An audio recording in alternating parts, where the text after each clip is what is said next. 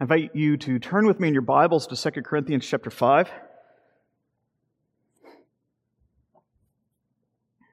Give our attention this evening to verses 18 to 20, but we'll begin reading in verse 11. Here, Paul speaks of the purpose of the death of Christ and the ministry that the church is to bring in light of His death and resurrection. 2 Corinthians chapter 5, I will begin in verse 11. Therefore, knowing the fear of the Lord, we persuade others. But what we are is known to God, and I hope it is known also to your conscience. We are not commending ourselves to you again, but giving you cause to boast about us, so that you may be able to answer those who boast about outward appearance and not about what is in the heart. For if we are beside ourselves, it is for God, and if we are in our right mind, it is for you. For the love of Christ controls us, because we have concluded this very thing, that one has died for all. Therefore all have died. And He died for all, that those who live might no longer live for themselves, but for Him who for their sake died and was raised. From now on, therefore, we regard no one according to the flesh. Even though we once regarded Christ according to the flesh, we regard Him thus no longer. Therefore, if anyone is in Christ, he is a new creation. The old has passed away, behold, the new has come. And all of this is from God, who through Christ reconciled us to Himself and gave us the ministry of reconciliation. That is, that in Christ God was reconciling the world to Himself, not counting their trespasses against them, and entrusting to us the message of reconciliation. Therefore we are ambassadors for Christ, God making His appeal through us. We implore you on behalf of Christ to be reconciled to God. For our sake He made Him to be sin who knew no sin, so that in Him we might become the righteousness of God. This is God's holy word. Let us pray. Gracious God and Father, we do thank You for the great hope of Christ crucified and raised. And we ask that as we give consideration to Your word before us this evening, that You would open our eyes to see our greatest need and the provision that is found in the giving of Your Son. We ask these things in Christ's name. Amen. Well, what is your greatest need? I think if you were to ask your neighbors, even the most selfless neighbors, you get a variety of answers, particularly now in the midst of a global pandemic. You ask what your greatest need is, you might hear the more immediate answer. What we need are vaccinations, my first or perhaps my second vaccination. Or perhaps you might have some cranky neighbors. I shouldn't say cranky, but those arguing the exact opposite. What we need is a greater affirmation of our own personal liberties. I think even in normal situations, you get a variety of answers. My greatest need, pay off student loans. Have you seen what I have to pay every month? Perhaps it might be a mortgage. Perhaps you see your greatest need and hope is to get your kids into a good school or to make it to retirement and have at least a little money in the bank. If you were to ask beyond the bound of our neighbors, and you ask the local politicians or even our national politicians, you might get a different set of answers. What's the greatest need before us? Well, it's economic reform, immigration reform, tax reform. Any cause presented as the most pressing concern in the history of all needs and crises ever. If you were to ask celebrity church leaders what our greatest need is, you might hear yet another set of answers. Health and wealth, felt needs, just to live an authentic lifestyle. The passage before us that we have reminds us that in the midst of these cacophony of voices, all screaming, trying to tell us, and in fact, even perhaps trying to sell us what our greatest need is, we find that none of these fully satisfy the question that is presented before us. What we find tonight is that the Bible tells us what our greatest problem is, and with it, what our greatest need. Our greatest problem is that we have offended a holy God. And so our greatest need is to be reconciled to that holy God.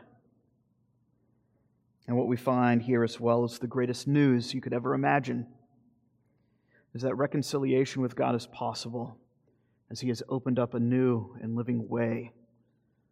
Have friendship with God restored.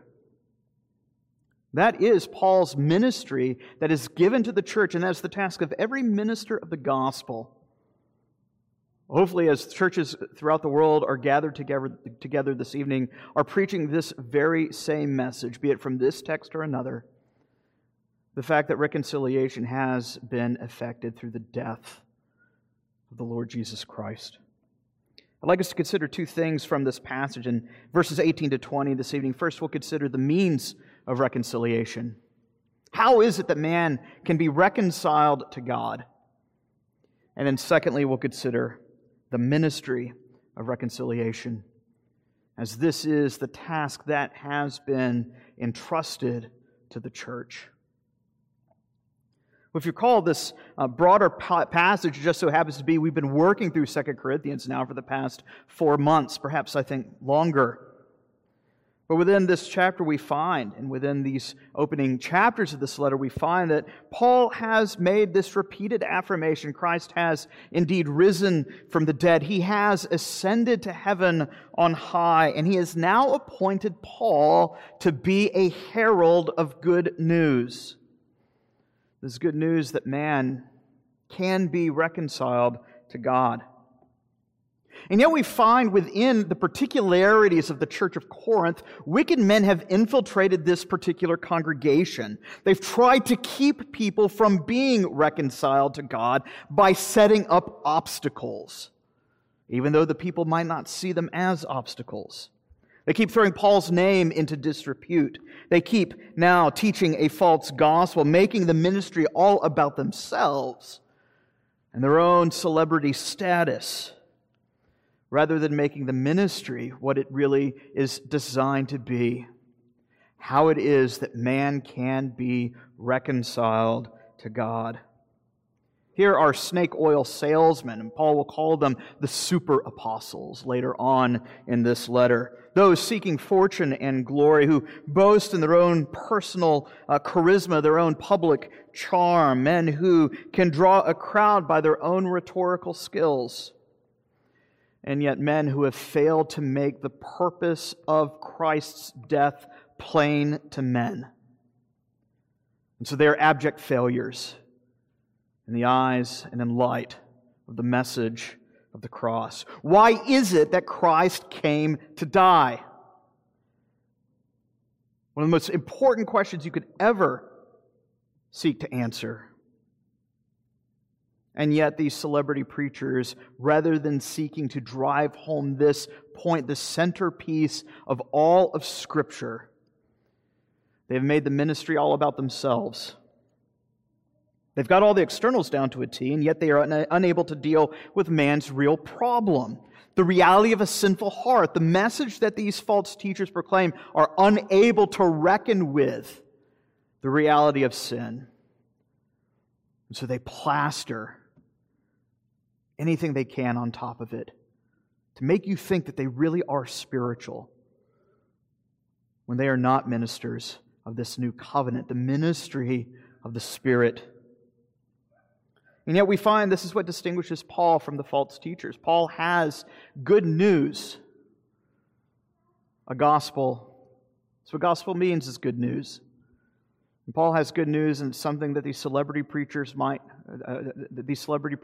not have. Paul here has a message so powerful that it causes the light to shine into darkness. And it causes men to be reconciled to God. That though man's sin has separated him from his God, God has sent Christ, God's Son, to die in our place, that we might be delivered from our sins and reconciled to a holy God. Notice here in 3 verses, verses 18 and 19 and 20, you find the word reconcile 5 times. It's as if Paul is trying to communicate something. The question we have, though, is what does reconcile mean? Right? It's not a hard word, but it is definitely a concept Paul clearly intends to drive home. So we need to consider what it is that Paul is trying to say the ministry is really about. What does reconcile mean? Very simply, it means this. It means to make friends again. It assumes that there's actually been a falling out, though, between two friends. You don't walk up to a stranger on the street and say, well, let's be reconciled. I don't even know you. I didn't know I had an arch nemesis. How should I be reconciled to you? This isn't about making friends. This is about fixing a broken relationship. Two parties where one party has offended the other. And if ever there is peace to be made between those two parties, at least two things has to occur. That offense has to be reckoned with. You just can't pretend that that offense never happened. Second thing that's needed, of course, is that the offended party must be willing to be reconciled and received into friendship yet again. And so here Paul speaks of two particular parties, God and man. God is the offended party. Man himself is the offender. What is the offense? When we find throughout Paul's letter here and throughout the rest of Scripture, that offense is the reality of sin. Sin is not simply a failure to live up to your highest potential, as some would want to describe it. No, sin is a transgression of God's holy law. God's law as it's been revealed to us in the 10 Commandments. Think of what Isaiah tells the people of God under inspiration of the Spirit. He says, your iniquities, your sins have made a separation between you and your God. Your sins have hidden His face from you so that He does not hear. Sin is the reason for the breach between man and God. The Bible speaks of sin as spiritual adultery. That is the prevailing image of the Old Testament for what our sin is in the eyes of God. Think of how offended you would be if you found out that your spouse was cheating on you. And yet, consider how much greater an offense it would be if you found out that he or she did nothing to hide it. Was doing it openly and flagrantly before your very eyes, viciously. And yet, that's what Scripture says our sin is to God. In thought, in word, in deed, it is spiritual adultery. And we're not simply doing this in private. We're doing this flagrantly with a high hand before the living God, thinking, what can He really do? You see, Scripture tells us we're not an innocent bystander. Sometimes we'll speak of sin as though sin is something that happens to us. And for sure, we do suffer the consequences of other people's sins. Sure, we are born into an estate of sin, and yet we are not innocent bystanders. We are culprits, rebels by nature.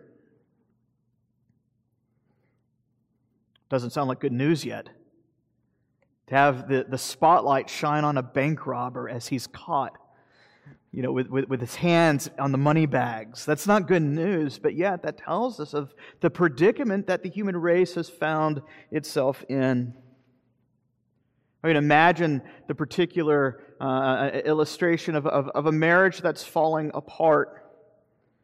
Often when a marriage falls apart, not always, but often you find that both parties are guilty to some degree or another because everybody is a sinner. And so usually when reconciliation is tried to be made, there's an outside party that has to come in and try to mediate between these two parties.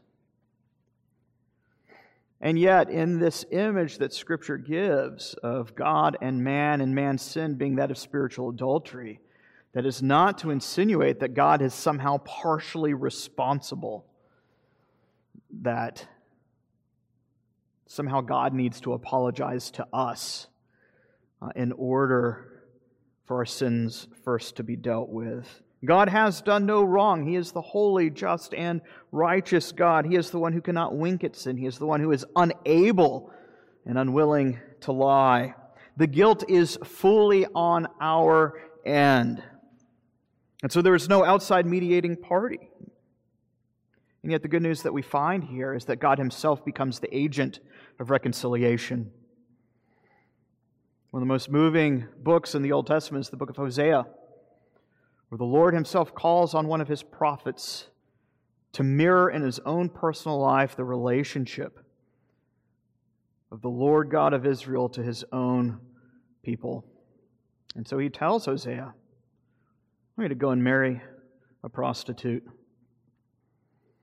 This isn't the fairy tale story of a prophet who comes and simply because he buys her flowers and roses, she amends all of her ways. No, he marries a prostitute, and she continues flagrantly to throw herself into her own sins. And yet Hosea is called to remain steadfast in his love and care for her, because it's intended to be a picture of God's own love for the church. There's a grammar lesson to be had here in this passage as Paul talks about the ministry of reconciliation. Note the subject and verbs you see here in verses 18 and 19. It is God who reconciles us to Himself. It is God who was reconciling the world to Himself. It is God who was not counting our trespasses against us. It was God who has entrusted to Paul this message of reconciliation.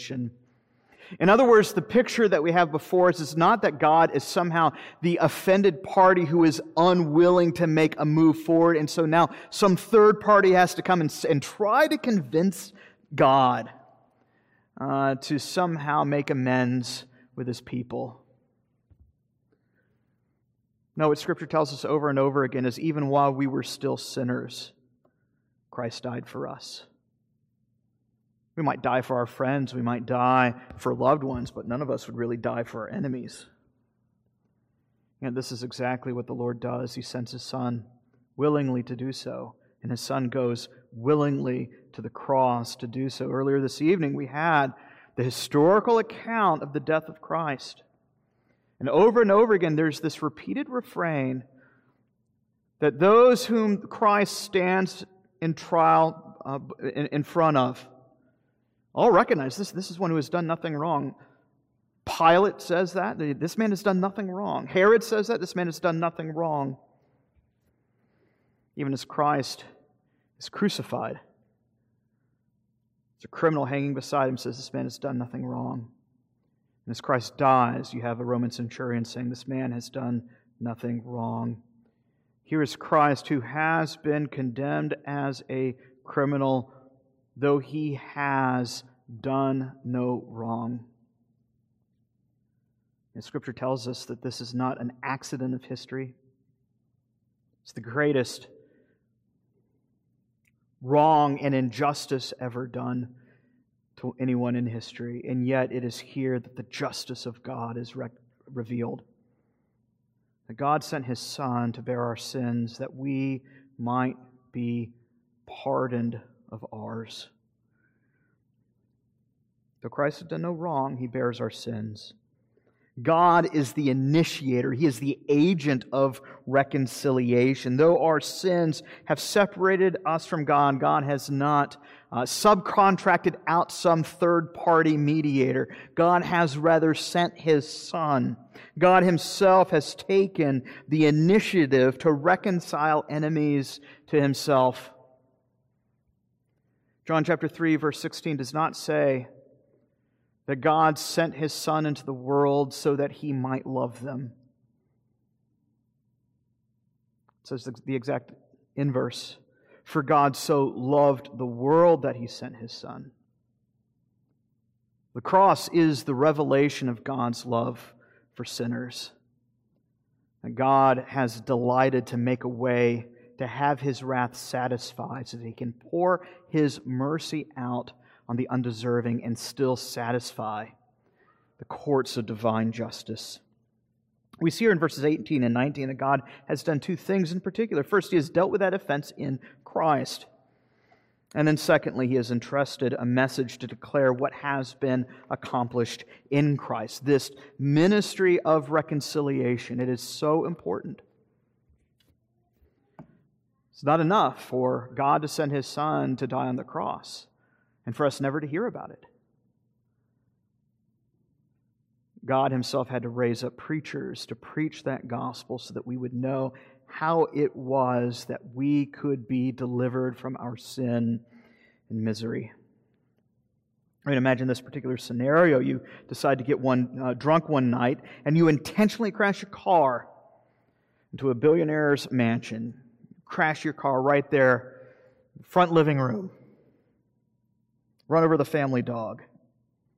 It's intentional. It's not an accident. Damage is inestimable. It's public shame. The news media is there even before the ambulance arrives. Damage is so extensive, there's no way you will ever pay off the costs. The judge delivers the verdict. That verdict is guilty. You have the prison sentence. The judge says until you're able to pay off every last penny, you're not getting out. But then you hear the owner say, I've paid the property damages. It's good news. So when we see Paul here give this command, be reconciled to God, Paul is not saying you better pay up. It's not good news. The damage that we have wrought is inestimable. What we find in the gospel is that God Himself has paid the price. He has foot the bill. So great is His love for you. So great is His love for sinners. So the call now is to receive that reconciliation. Which would it be? Would you rather go to prison? Would you rather have the billionaire just say, I've paid the bill? Which will it be? Would you rather spend an eternity in hell facing the eternal wrath of God? Or would you rather put your hope in the Lord Jesus Christ and find pardon for sin? This is why Paul does not say, reconcile yourself to God. Again, we must note the grammar here. It is in the passive. Be reconciled to God, recognizing that it is God who is the agent and initiator of this reconciliation. That reconciliation is made on this basis that God no longer reckons our sins against us. Rather, He reckoned our sins against Christ at the cross. So Paul says we're ambassadors. We have been entrusted with a message. You think about the purpose of an ambassador. I have a buddy of mine I went to college with who became a foreign ambassador, a diplomat for, I believe it's in Turkey. Think about what his duty is to go overseas to another country. It's not to go and spout off his own personal political opinions. It was right off the cusp of 9/11. No, his job, his duty is to go and act as a representative of his country and to give a particular message that has been spelled out in terms of his own home country's foreign policy. What Paul says here is that the preacher is an ambassador. That's the concept. My job is not to come up here and give you my opinions on the news that has taken place throughout this week. Perhaps it would do more harm than good if I gave my personal opinion on politics. Because you will probably never meet somebody as ill-informed on politics as me right here. That's not my job. The job of an ambassador is to speak on behalf of the king of his home country. The ambassador is not here to give nice feel-good messages. He is not here to give nice Hallmark platitudes. He's here to communicate foreign policy. And as an ambassador, Paul's message, and so every preacher of the gospel's message is this: that the time of amnesty has come. As the ambassador is sent to hostile kingdoms, saying, the king is conquered and he's coming. And there's a period. Be reconciled to King Jesus before it is too late. Your sins have offended a holy God, and God offers full pardon if you would but just confess your sins and turn from them. And turn to Christ in faith before it is too late. Because there is a coming day when Christ will return to judge the world in righteousness. When that day comes, it'll be too late. The offer for amnesty will come to an end. All who reject this reconciliation will stand condemned forever. And so what we see before us this evening, returning to the question, what is your greatest need? Your greatest need is not a new stock portfolio. It's not a clean bill of health. It's not to be affirmed by your peers. It is not to be vindicated of how you have been defrauded by your neighbor. It is not to find that lasting relationship that you think will make all of your problems dissipate. What we find is our greatest need is a Savior, one who will deliver us from the wrath to come. And yet here we find the greatest news, that the deliverance has come through the death of Christ. And the offer goes out to be reconciled to God, because there is a God who is coming soon in vengeance and in fury upon all who reject this prospect of full pardon. What we find is there is no greater news to be found in the history of the world. This is why, when we preach from Scripture, it's the driving point of every message. Christ has come, and salvation is to be found in Christ alone. So if you've not put your hope in Christ, I urge you to be reconciled to God, to put your hope in the Lord Jesus Christ and find friendship, the restoration of fellowship with the living God. Let us pray. Our gracious God and Father, we do thank you that despite the reality that we all face, the reality of the coming wrath of divine justice, that you have made a way of escape through faith and faith alone in the death and resurrection of the Lord Jesus Christ, who bore our sins that we might bear His righteousness. We pray that you would work faith in our hearts if we do not believe, and if we do, that you would strengthen our faith, that we would believe further still as we look forward to that day when our faith will give way to sight and we see our Savior return in vengeance against His enemies and in salvation for all who long to see Him. We ask these things in Christ's name. Amen.